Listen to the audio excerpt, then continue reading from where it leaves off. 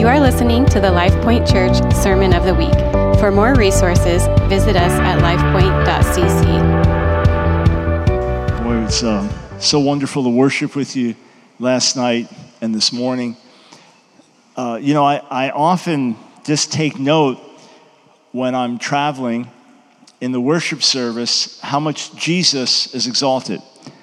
Because it's amazing how many other subjects we can sing about and never either mention him by name or by subject. And then it always gets my attention when we sing about his death, about the power of his blood. When I came to faith, 71, little Italian Pentecostal church, we sang the old hymns. And there was a lot, like Power in the Blood, a lot of songs about the blood. And especially if you didn't know what we were singing about, it's brand new. It was an odd thing to be singing about. I mean, we're so used to it, but you come in from another background, not raised in the faith, and why are we singing about the blood so much? But you realize, wow, the Lord's really on those songs. He really draws attention to them. So, and then on the road, so many churches write their own songs now, and there's so much new music. I'm constantly hearing new songs for the first time. And I just noticed last night and today, 3 different Jesus exalting death, resurrection songs. That's more than some churches sing in a month. Seriously. So keep, as you do that, man, the Lord, you can tell the Lord's smile on that. Quick story. I was part of a Messianic Jewish congregation from 87 to 93. And there, just like in all of our other circles, there are a lot of things to sing about, and sometimes you neglect the cross. It could just happen in all of our circles. Maybe we're just singing about the power of the Spirit, or singing about our hunger for God, or singing about God's promises to Israel or something, and it's all good. But sometimes we take our eyes off that, and it just happened to be a service where the worship was kind of dull. And just around the building, we just started sitting down, just kind of slowing down a little in our focus. And suddenly the worship leader just began to sing Crown Him with Many Crowns. It was a Messianic congregation. So a lot of the songs were now kind of translated into a Jewish form. And you didn't sing the old hymns so much. You kind of rewrote them, with different terminology, singing about Messiah rather than Christ and things, just to make it more understandable for a Jewish audience. And I remember as he began to sing Crown Him with Many Crowns, a hymn that just totally broke with the style of everything else, suddenly everyone began to stand. There was a sense of awe and honor. As we were singing today, it transported me to think about that day when Jesus is exalted. Our hero, our king, and just the celebration and every eye on him and the glory of that moment. That's what we live for. And as we exalt him, God smiles on that. He really does. So what a joy to be with you. And thanks for the invitation. As I said last night, it's your hunger for God's presence and revival and your outreach to the younger generation that drew me here. And glad we can have this time together. So glad to see some of our friends came over from Des Moines. As I was on the radio Friday, I realized, wait a second. As Iowa, everything's got to be pretty close, right? It's the same state. So glad to see folks that made the trip over, as we've been on radio in Des Moines for many, many years. Okay, 2 things super quick, and then we'll get into the Word. And then literally, I don't want to be rude, but I won't be able to greet anyone because I got to get straight out the door and straight to the airport to get straight home, all right? So I'm not being rude if I walk past you or anything like that. It's just a flight to catch. 2 quick things. We can just put the QR code up. We are going back to Israel, finally, after having to postpone trips and then finally cancel, May of 2023. If you're interested in finding out about this, just grab your phone and take a picture of that. If you say, I have no idea how to do that, just go to our website, askdrbrown.org, askdrbrown.org. If you don't know what a website is, ask someone. askdrbrown.org. You'll find it on the home page. But you can just take a picture of that. We'll have 2 buses or less in terms of total people, so it's intimate. We get not only the amazing tour by day, but I like to do stuff with folks at night. So we'll do a Q&A or a teaching or a live radio show or have a worship night or bring in local Messianic leaders. So it's the best of everything, day and night, incredible. And last tour, I got to the old city of Jerusalem ahead of everyone else just because of the way schedule worked. And so I was waiting for them as they arrived. I got there a little before as they arrived, as we were coming to the wall to pray. And it's just, I'm always staggered every time I'm there, even though I've been there so many times. But just watching everyone walk up and eyes open, it's amazing. So if you want to go, grab that. And then one other thing, I didn't bring any of my materials with me. Got a lot of books that you'll find tremendously relevant, speaking to the cultural issues of the day, talking to us about how to navigate our faith and walk. So let's just throw the other slide up there. You can go to my website today or tomorrow, and anything you want to order, whether you want to get Christmas presents for people or just order stuff for yourself, there's a 15% discount, all right? So just use that LIFE15. Anything that you order on our website, take advantage of the discount. The more the better. We love to pour these out for you. I always feel God stir me to write more than anything else I do. And as soon as a book comes out, it feels like the baby's born. I've had over 40 babies so far, but there's always this tremendous excitement, and then want to get it into people's hands, and then hearing the impact it has really blesses us. So go to the website, AskDrBrown.org. We are launching a completely revamped, improved website tomorrow, in fact, so you can check that out as well. All right, let's pray. Thank you, Lord. Lord, I thank you for your people here. I thank you for their love for you, that this was not just a ritual gathering out of habit, that there's passion and hunger and desire. And Lord, I want to speak in that old tradition, as a dying man to dying man is never sure to speak again. Lord, let this word be deposited in hearts and make an eternal impact. May it be something that stays with your people here for many years to come. I ask it in Jesus' name. Amen.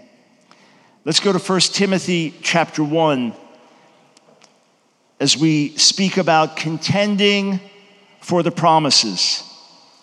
Contending for the promises.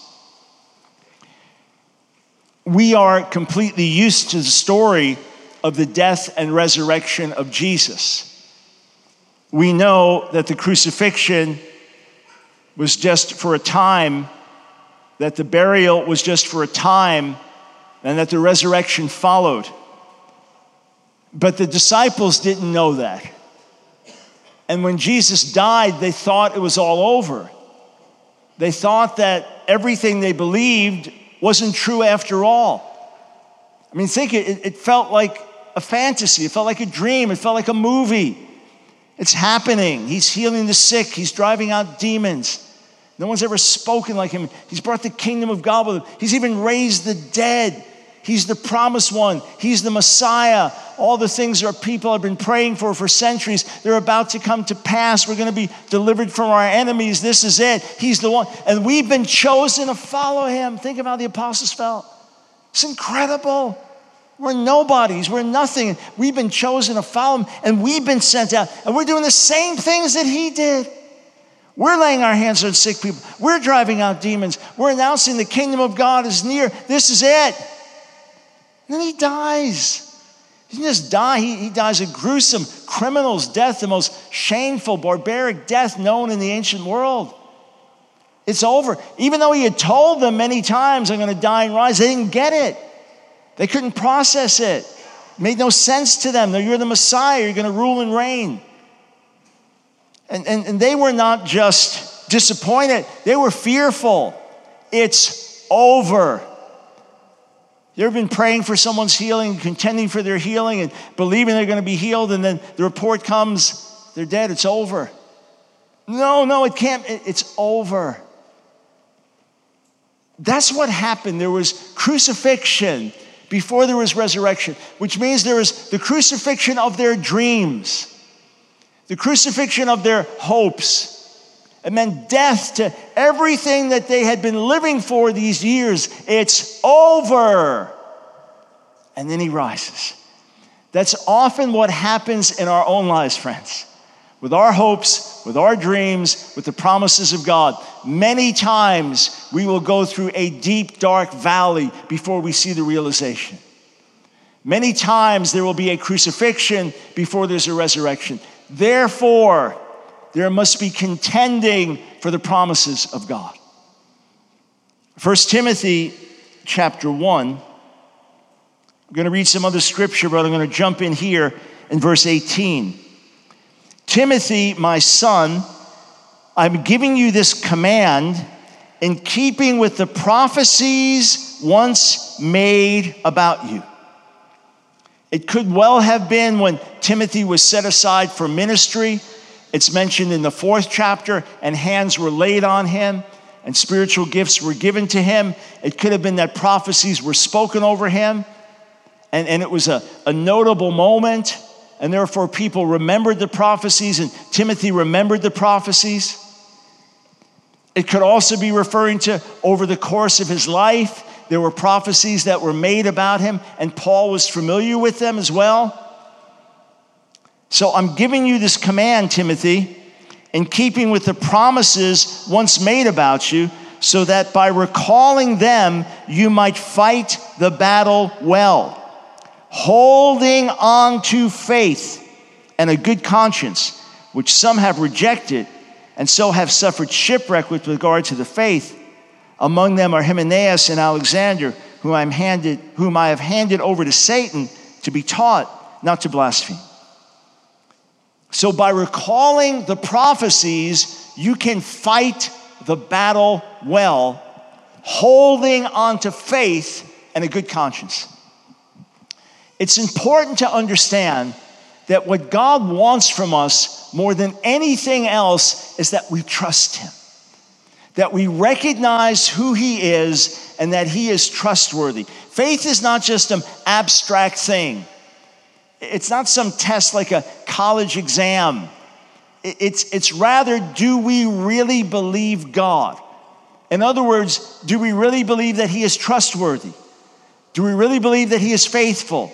Do we really believe that he has the power to bring about what he's promised? That's why faith is so important. It's not like an exercise. How high can I jump? How fast can I run? How much faith can I exercise? No, it's a matter of throwing ourselves on him.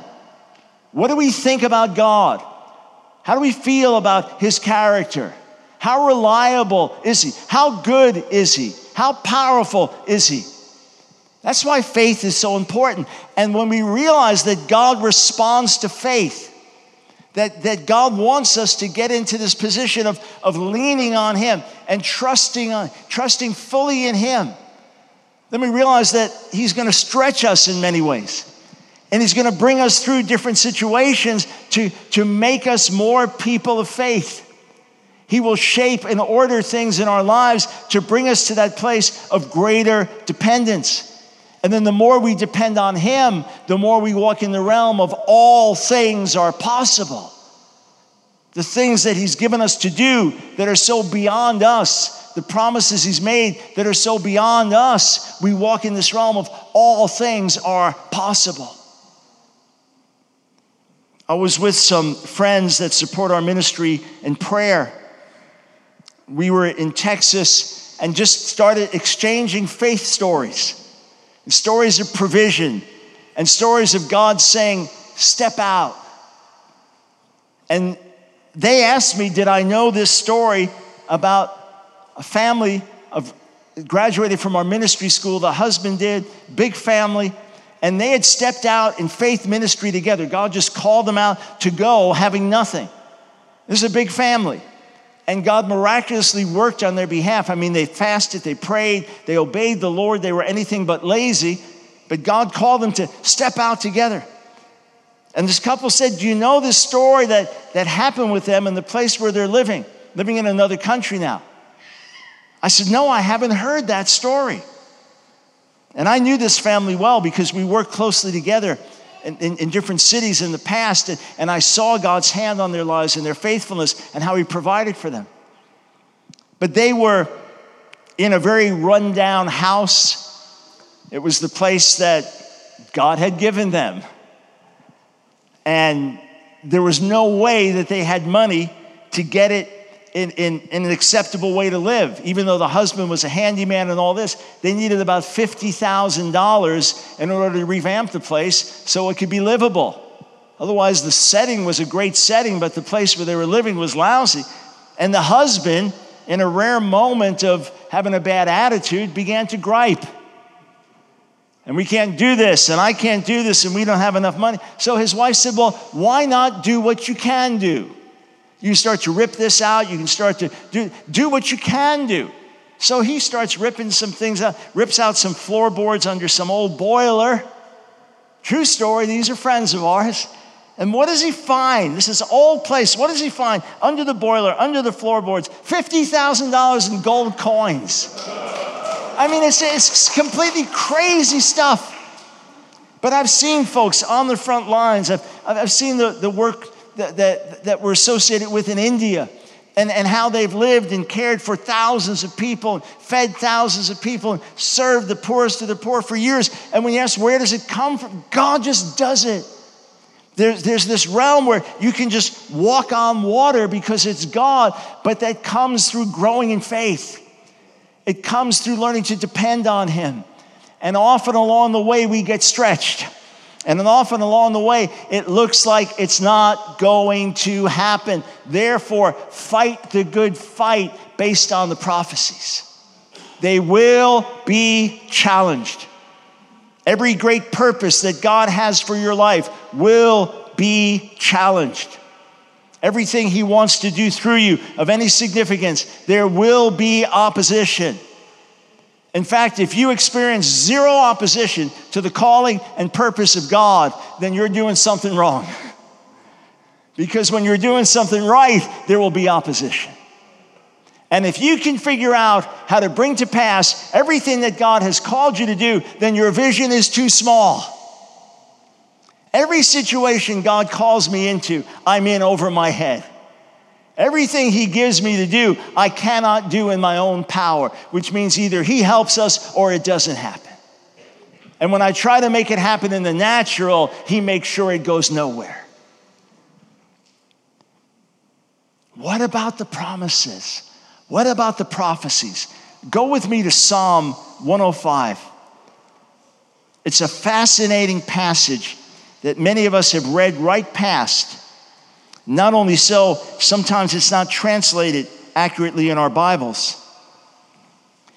Psalm 105, speaking about the early history of Israel, Jacob and his sons.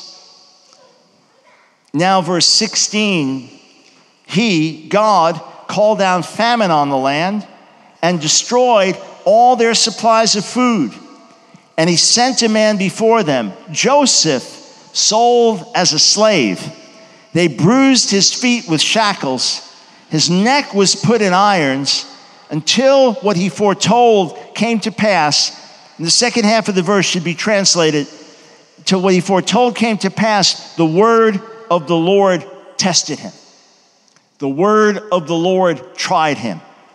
In other words, as he was a prisoner in Egypt, as he sat there in chains, the very promises that God had given him became a test to him. Joseph, what about the promises? Remember, he had had dreams. He was just 17 years old, and he tells his brothers, God showed me I'm going to be the highest one. You're all going to bow down to me. Even mom and dad are going to bow down to him. He genuinely had visions from God and dreams from God, but he didn't have the wisdom to keep his mouth shut. I've been there, done that. So his brothers get jealous. They ended up selling him into slavery. What happened to your dreams, Joseph? What are you going to do with your dreams now? And it goes from bad to worse because he's honorable and righteous and refuses the adulterous attempts of his master's wife. She accuses him of trying to rape her. He ends up now in a dungeon. It goes from bad to worse.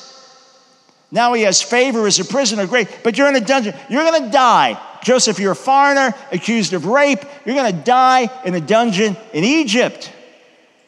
What about those dreams, Joseph? the very promises, the very words that God gave him, now test him. You ever been through that? So what do you think if you're Joseph? You're there in prison, chained to a wall. What about, oh yeah, and your brother's going to bow down to you, Joseph. Oh yeah, parents are you're going to be the big man. You're going to be highly exalted, Joseph. Right. So what do you think? I guess it was not God. I guess I didn't hear from God. I guess he never spoke that at all. I was so sure, but I guess I was wrong. But then it keeps churning in your heart. No, Joseph, you weren't wrong. You know that was God. You know those dreams were real. You know those promises were real. And I must have exaggerated. That's it. God must have spoken this, and I exaggerated it. I remember mid-'80s getting ready to go to a hospital to pray for someone that was very sick. And I would often feel full of faith before I went in the hospital, but the moment I walked in the hospital, it would just feel like faith disappeared. Something would happen, and I would just kind of lose that sense of focus and confidence. So I was just praying and picturing, okay, I'm going to walk in that hospital in Jesus' name, and I'm going to go up to that sick bed. I'm going to pray, and they're going to be healed right at that moment. And then I thought, what if there's someone else in the room? I thought, I'm going to go to them, and they're going to be healed in Jesus' name. I'm going to preach to them, and they're going to be healed.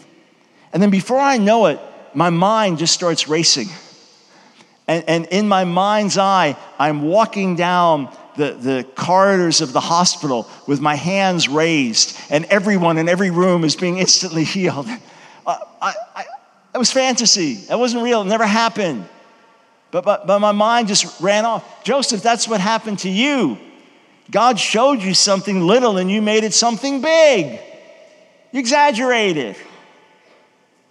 But the more he'd spend before the Lord, more time and just sitting there alone in that prison, it's like, no, I didn't exaggerate. That was God. And then that voice comes back. That was God, that's true. But you didn't pray enough, Joseph. You see, if you had prayed more, it would have happened. The promises were real, but you didn't pray enough. If you had prayed enough, they would have happened. Or a variation on that, oh, the promises really were from God, but you sinned. You blew it. You opened your mouth. And you talked about it, therefore it's not going to come to pass. Oh, you remember that wrong thing you did? You disqualified yourself. But the problem is, as the weeks go on, those promises keep rising in your heart again, as if they're not done, as if you didn't exaggerate, as if you didn't miss the moment. And it's a constant test and trial, because everything in your circumstances says it's not going to happen, and yet the promise remains and keeps burning. It's a test, it's a trial. Until the word comes to pass, it tests you. When God spoke to me in the early spring of 1983 that I would serve as a leader in a revival that would touch the world, I knew it was real. I mean, initially, it seemed crazy. We had just been through a difficult situation in my home church, and the outpouring of the Spirit that came through me was rejected by other leaders. We had to leave. Now we're just in a difficult position. And in the midst of that, the Holy Spirit speaks this word to me. Initially, I thought, you're crazy. You've lost it. You've gone off the deep end. You are officially deceived. But the more time I'd spend with the Lord, the more the fire would burn, and the more he'd make that real to me. So I thought, all right, I got to test this. 1983. So I'm still in my 20s. I'm, at that point, 28 years old. Finishing my PhD work at New York University. Done some preaching over the years, but basically unknown, and I'm getting this word. I'm going to serve as a leader in a revival that's going to touch the world. Are you crazy? So I thought, here's what I'm going to do. I'm going to call two leaders. One of them is an elder, an outside elder from the church that I just had to leave. He's going to have a negative impression of me. The other is a pastor of the church I've now started going to. And he may be positive. But I'm going to tell him what I believe God spoke to me. and see what they say. So I called the first brother, expecting him to correct me or rebuke me or tell me I'm wrong. And I didn't have the heart to tell him the whole thing. I said to him, I feel that God showed me I'm going to serve as a leader in a revival that's going to touch the nation, touch America. You know what he says to me? Why just America? Why not the whole world? Are you kidding me? And then he says, the only thing that matters is the roll call in heaven. In other words, the only thing that matters is what God says, not what people say. Okay, I call the other pastor. I tell him. He rebukes me. He said, don't ever go to man again for something God told you. Very similar to what the first man had said. I couldn't shake it. And then God began to work miraculously. He told me to quit my job and go teach at a Bible school. That came to pass. And it was like a series of miracles of God's backing and provision. And then one thing after another in the years that followed confirmed that he had spoken this. And it became more and more real. And he connected me with key leaders, revival leaders and key churches and opened up massive doors. I knew it was going to happen. Everything was on target. Bigger doors opening, getting closer and closer to the promise, being connected with key men of God that were revival leaders. It's all going to come to pass. And then it got delayed longer than I expected. And you begin to think, how long? I would preach on revival for years and have altar calls with the altars filled with people crying out for revival. And you think, how long? When's it going to happen? Everywhere I'd go out to minister, we'd do series of meetings. I'd start Sunday morning. So Sunday morning, Sunday night, then Monday, Tuesday. Try to minister to leaders in the region on a Monday morning and get to as many as I could. And we'd have people on their faces crying out, wailing, fasting, seeking God. When's it going to happen? I remember being in Scotland, ministering there. It was 1994. It was a regional gathering of different churches. They'd come together. It wasn't a large gathering because we were not a lot of big churches around there, but people had come from a number of different churches. And I remember it was a tile floor. It wasn't a carpet floor. The reason I remember it so distinctly was I preached a message on seeking the Lord.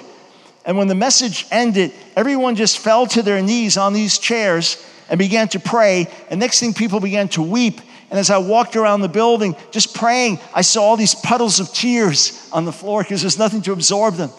And I remember thinking, Lord, how long? How long before the breakthrough? Your people are hungry and they're thirsty and they're crying out and they're desperate. And only you can bring the answer. How long?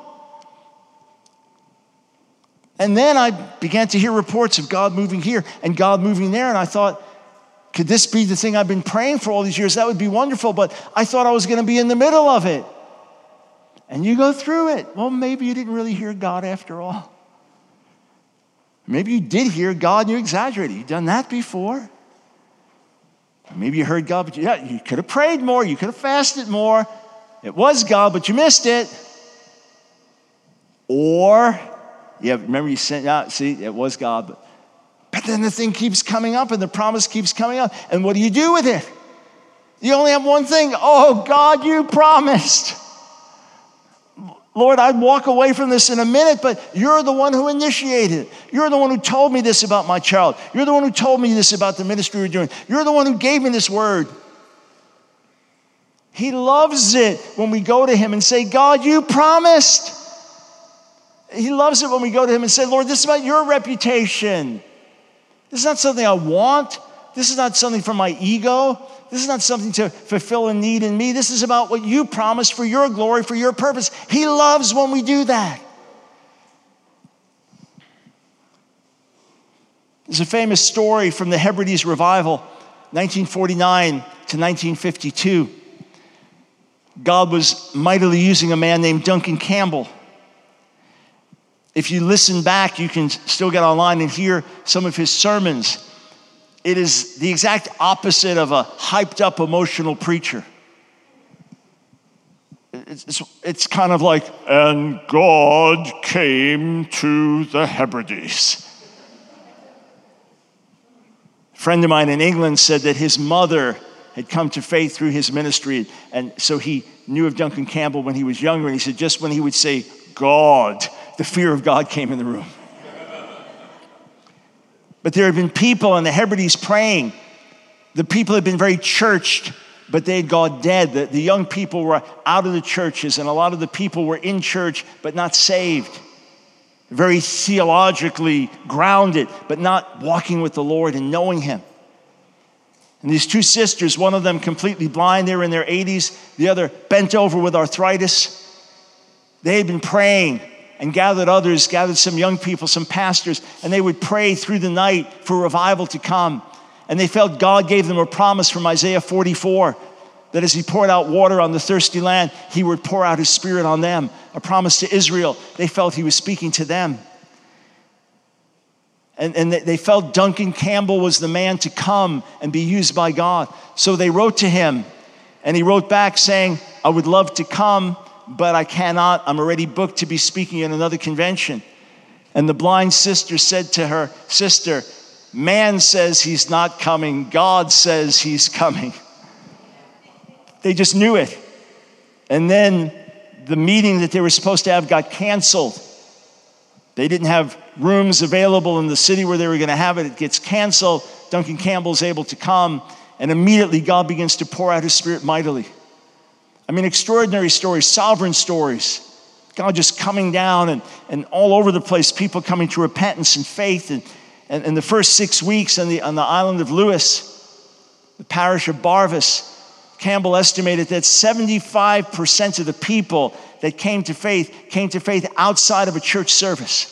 It was God coming down in their home, God coming down in their community. So now they go over to another location, and there's tremendous resistance there. The churches in that city, that town, that island, they were resistant to the revival. They were so resistant that when they heard Campbell was meeting, they brought in people from Scotland, from the mainland. They brought in pastors to speak against the revival. So Campbell's going to be over here holding meetings, and they're going to have their own counter meetings. That's how much resistance there was. And Campbell goes to preach. The church building is filled, but it's people from other parts of the Hebrides that have come. Locally, there's tremendous resistance. And they finish the meeting. Nothing really happens, no real breakthrough. It's suggested, why don't we go over to this home and pray? It's a granite building. They go over there and begin to pray. And midnight, Duncan Campbell feels led to ask the blacksmith to lead in prayer. And the man pours out his heart for 30 minutes. Think of that. 30 minutes of prayer. And he comes to the end. And he says, God, I don't know the condition of other people's hearts. I don't even know the condition of Mr. Campbell's heart. Just praying honestly to God. But he said, Lord, you promised to pour out water on the thirsty land. That word from God had become real to them. You promised to pour out water on the thirsty land, and you're not doing it. And then he paused. He said, don't you know that your honor is at stake? This is about your word. This is about your reputation. It's about your promise. Don't you know that your honor is at stake? And he paused again. And then with great reverence, he said, I challenge you to keep your covenant commitments. And at that moment, the building shook. People thought an earthquake. Campbell immediately thought Acts 4:31. When they prayed, the place was shaken. They fall on their faces and worship for another couple of hours. It's now past 2 a.m. They get up to go home. And in every single house in the community, lights have been turned on and people are crying out to God for mercy. He just came down. He just visited. People began to cry out for mercy. That men were putting chairs on their backs and walking over to the church building saying, when do the services start? They were going to sleep there overnight until the doors opened. The fire fell. God loves it when we say, Lord, this is about your reputation. The name of Jesus has been stained in America. Because of the scandals of the church, the name of Jesus has been stained. Because we have married the gospel to politics as opposed to having an influence of salt and light in the culture while being involved in politics. We've married the gospel of politics. Many Christians, especially young Christians or just people in the world, they know us better for our political affiliation than for our love for Jesus. The name of Jesus has been stained. The lack of power manifest in the church, the lack of holiness manifest in the church that stain the name of Jesus. And God is jealous for the reputation of his son. God, what about your son's reputation? What about a generation that's grown up without encountering your power? What about your promises? He loves it when we go to him. When God called me to serve as a leader in the Brownsville revival, after all that agonizing and fasting and praying and crying out, and then towards the end, those years of questioning, Lord, did I really hear? Was it really you? Did I exaggerate? Did I miss the opportunity? When it finally happened and the things that he had promised me came to pass, and people came from over 130 nations around the world and were dramatically, radically touched. Friends of mine that knew me from Long Island, where I used to live, where God had spoken that word to me in '83. When they visited Pensacola, they said, Mike, you told us this was going to happen. You told us you'd be part of this. And I remember going through those things saying, the next time that I have a promise from God, the next major thing he has spoken to me, I will never doubt it again. I will never doubt it the way I did this last one. Oh, I held on to it for years, but as time went on and it hadn't happened, you wonder, right? I mean, let's just say that you're 18 years old, you're a young woman, and the Lord has shown you that you're going to be married with 10 kids of your own. And you'd like nothing more. You love kids. You have this calling to be a mom with a big family. You know, you're 18, you're wondering, yeah, but I don't even know who my husband is yet. And that's a lot of kids to have, but you're only 18. When you're 20, 22, and some of your friends are getting married and you still haven't met the right guy, and any guy that's interested in you, you're not interested in them, and you start to want, did I really hear God? But you're still 20, there's plenty of time. By the time you're 30 and still single, you're like, well, you're doing the math. How many kids would I have to have a year? I would have 10 kids, unless I'm going to be having kids when I'm 50 or 60. By the time you're 45 and still single, it's like, I didn't hear God. And then, miraculously you meet the right guy and you're super fertile and everything's amazing. And 12 years later, you had your 5th set of twins and whatever, it's just. And you say to yourself, whatever God tells me, I'll never doubt. The only problem is the next round you're older. The next time around it's more impossible. And that's what's happened to me. God's given me promises, massive promises, shocking promises, impossible promises. And when he spoke them to me some years back, when he spoke them to me, in the late 90s, hey, I was right in the midst of revival, right in the midst of seeing massive crowds coming from around the world and being dramatically touched. And I'd go out to speak at churches never heard of me. And hours before the service, lines of people waiting to get in the building just because I was a speaker from the revival. It was like a dream. Flying in airports around the world and people just coming up in tears. God touched, God changed my life at that revival. Hey, whatever he speaks, I can believe. Whatever the promise, however large, I can believe it. But then it doesn't happen overnight. And then you start to get older.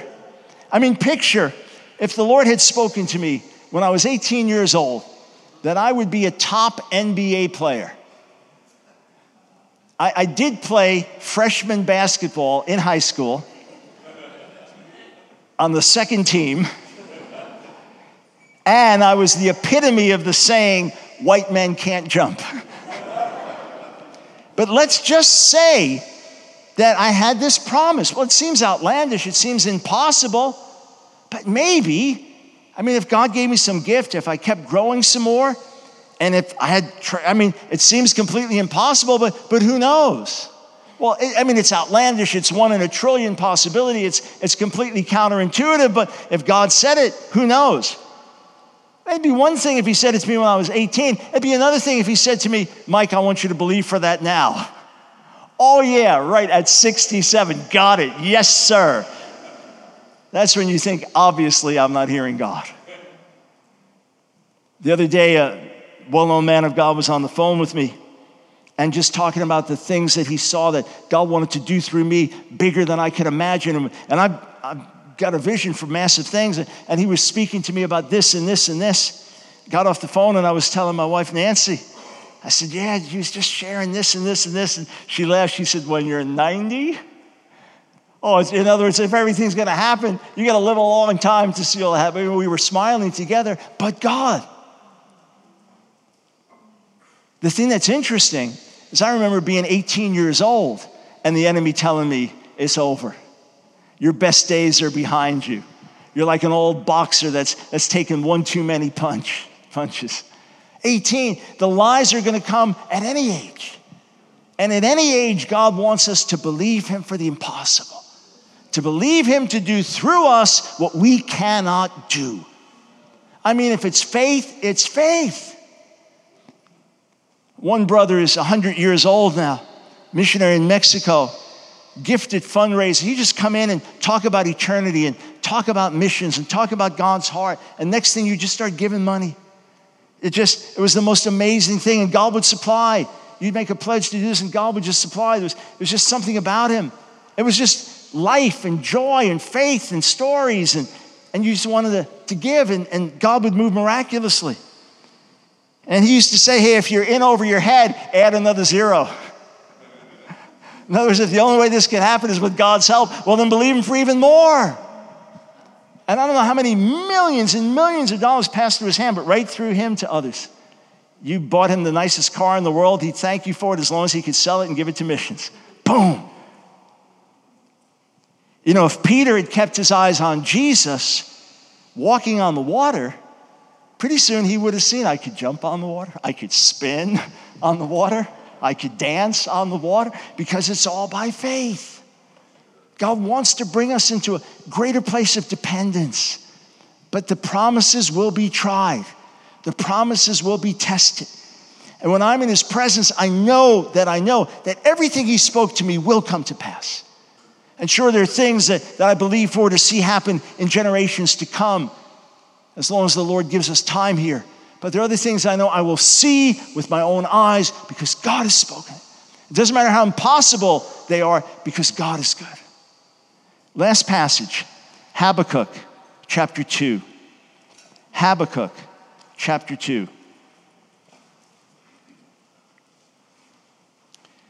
Habakkuk is a contemporary of Jeremiah. And it's a dark day in the history of Israel and Judah. Habakkuk sees the evil in his country, the idolatry, the sin, and he cries out to God, what are you going to do about this? And God says, I'm going to send the Chaldeans, I'm going to send the Babylonians, and they're going to bring judgment. And when he sees the severity of the judgment coming on his own people, it's like, oh no, the cure is worse than the disease.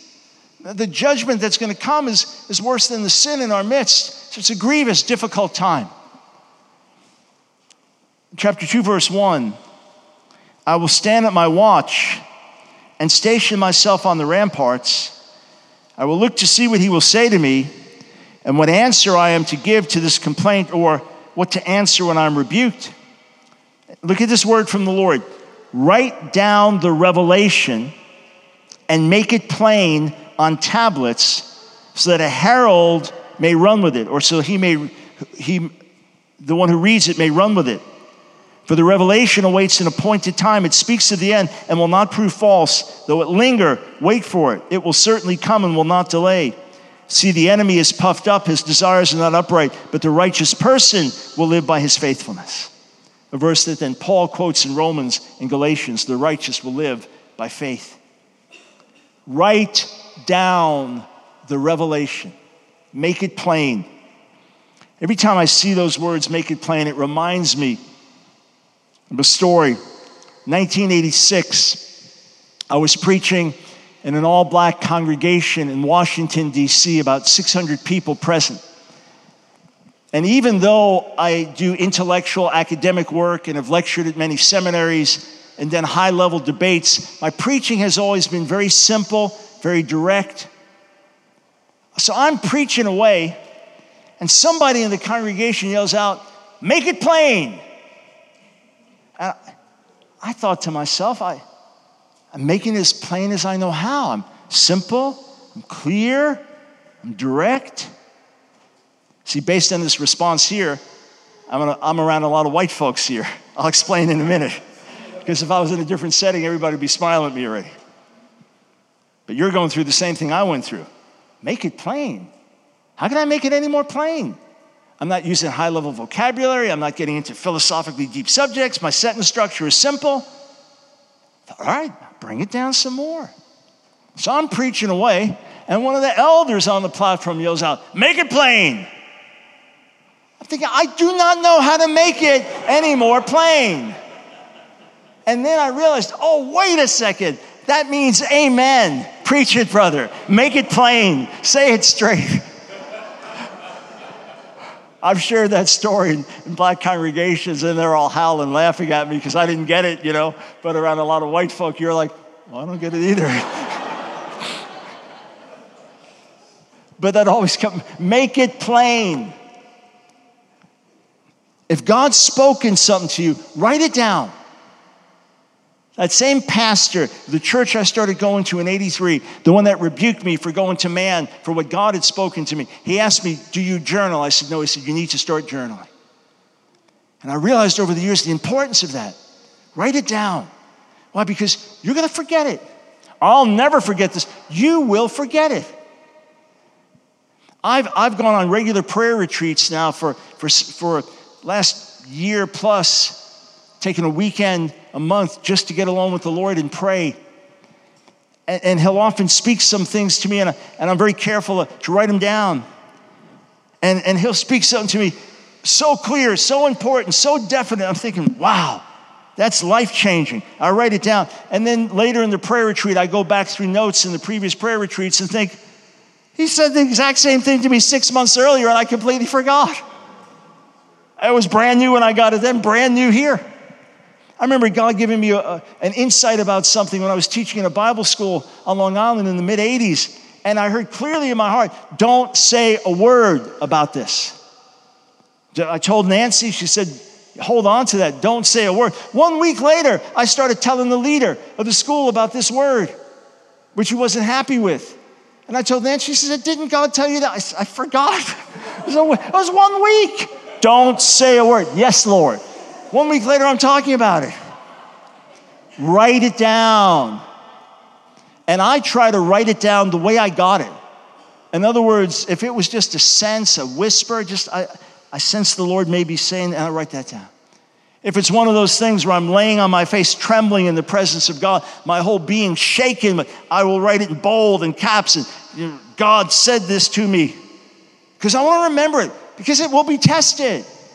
There will be challenges. And over the course of life, as impossible as it seems, you will forget it. So write it down. Go back to the promises. Maybe you're my age and you just concluded some of the stuff's never going to happen. Well, maybe it's getting stirred again today. Maybe it's rising again. Go back. And God can put things together if you say you don't understand. The person died that was involved, or the situation ended. God's a redeemer. He can bring life out of death. He can turn things around in ways that are unexpected. He can bring in someone else to fill in the blanks. Maybe there's things as you were praying and worshiping last night that got stirred. Write it down. Hold on to it. Fight the good fight. Lord, you showed me I was supposed to be a super generous businessman. You showed me that I was supposed to give half of my money to help the poor and help missions. And Lord, we're about to go bankrupt. I can't even feed my own family. Fight the good fight based on the prophecies. Lord, you showed me there'd be revival all over the campus and hundreds of students would come to faith every year. Lord, we're not even seeing 5 people radically saved in a year. Lord, what about your promises? Go back to him. He loves that. Because you're saying, I refuse to stand where we are with the status quo because I know God is bigger. I refuse to accept the present situation as final because of the promises of a great God. I refuse to believe that all that God has ever promised is everything we're seeing, and this is it, and this is the end, and there's nothing more that we can expect. I refuse to believe that the God described in this book, as he reveals himself in a definitive, authoritative way, because this is the Word of God, the one and only. This is the Word of God. I refuse to believe that the God who describes himself in this book in such glory and majesty has fully worked in our midst, and this is all we can ever expect of him. No, this very book tells me to expect more and believe more and be stretched more. In Luke 5, Jesus goes to teach, and there's such interest, crowds around him that he has to go out in the boat so he won't be crushed. And then he teaches from out in the water on the boat. And then when they're done, he tells Simon Peter, go out in the deep, put the nets down. Well, Peter's a fisherman. And he says, Lord, we toiled all night and caught nothing.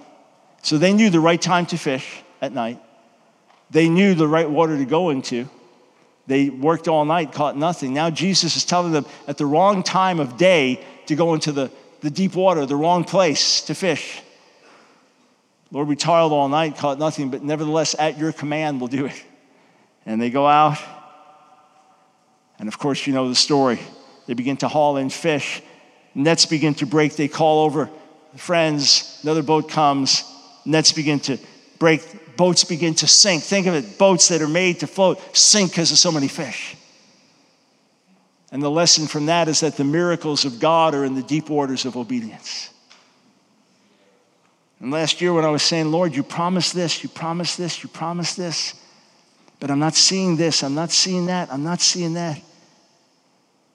Spirit spoke to me. Why do you doubt? God reminded me, have I not done enough thus far? Have I not kept my promises thus far? Do you think I'm not going to keep the rest? Because I don't want to deceive myself. I don't want to believe a lie. I don't want to believe in fantasy.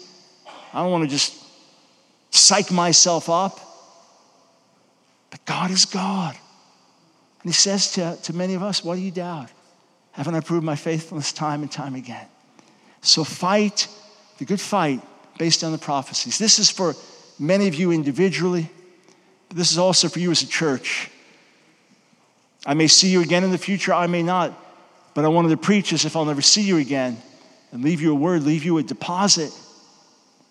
Take hold of the promises. Take hold of the promises. Don't let go until you see everything God has promised come to pass. He loves it when we believe him. What about your promises? All right, we're going to pray, turn things back over to the team here, and then I'm literally out the door, all right? Father, I ask you to renew your promises to us today. Stir us afresh to the things that we've forgotten, the things we've walked away from, the things that we've said it'll never happen, it can't happen. Or I disqualified myself. Stir those again. Give us fresh things, fresh words, things we've never heard before. As we press into you, may we live to see your glory fully manifest on this earth. May we live to see every one of your promises fulfilled for your honor and for your glory, for the reputation of Jesus. In his name, amen. This has been the LifePoint Church Sermon of the Week. For more resources, visit us at lifepoint.cc.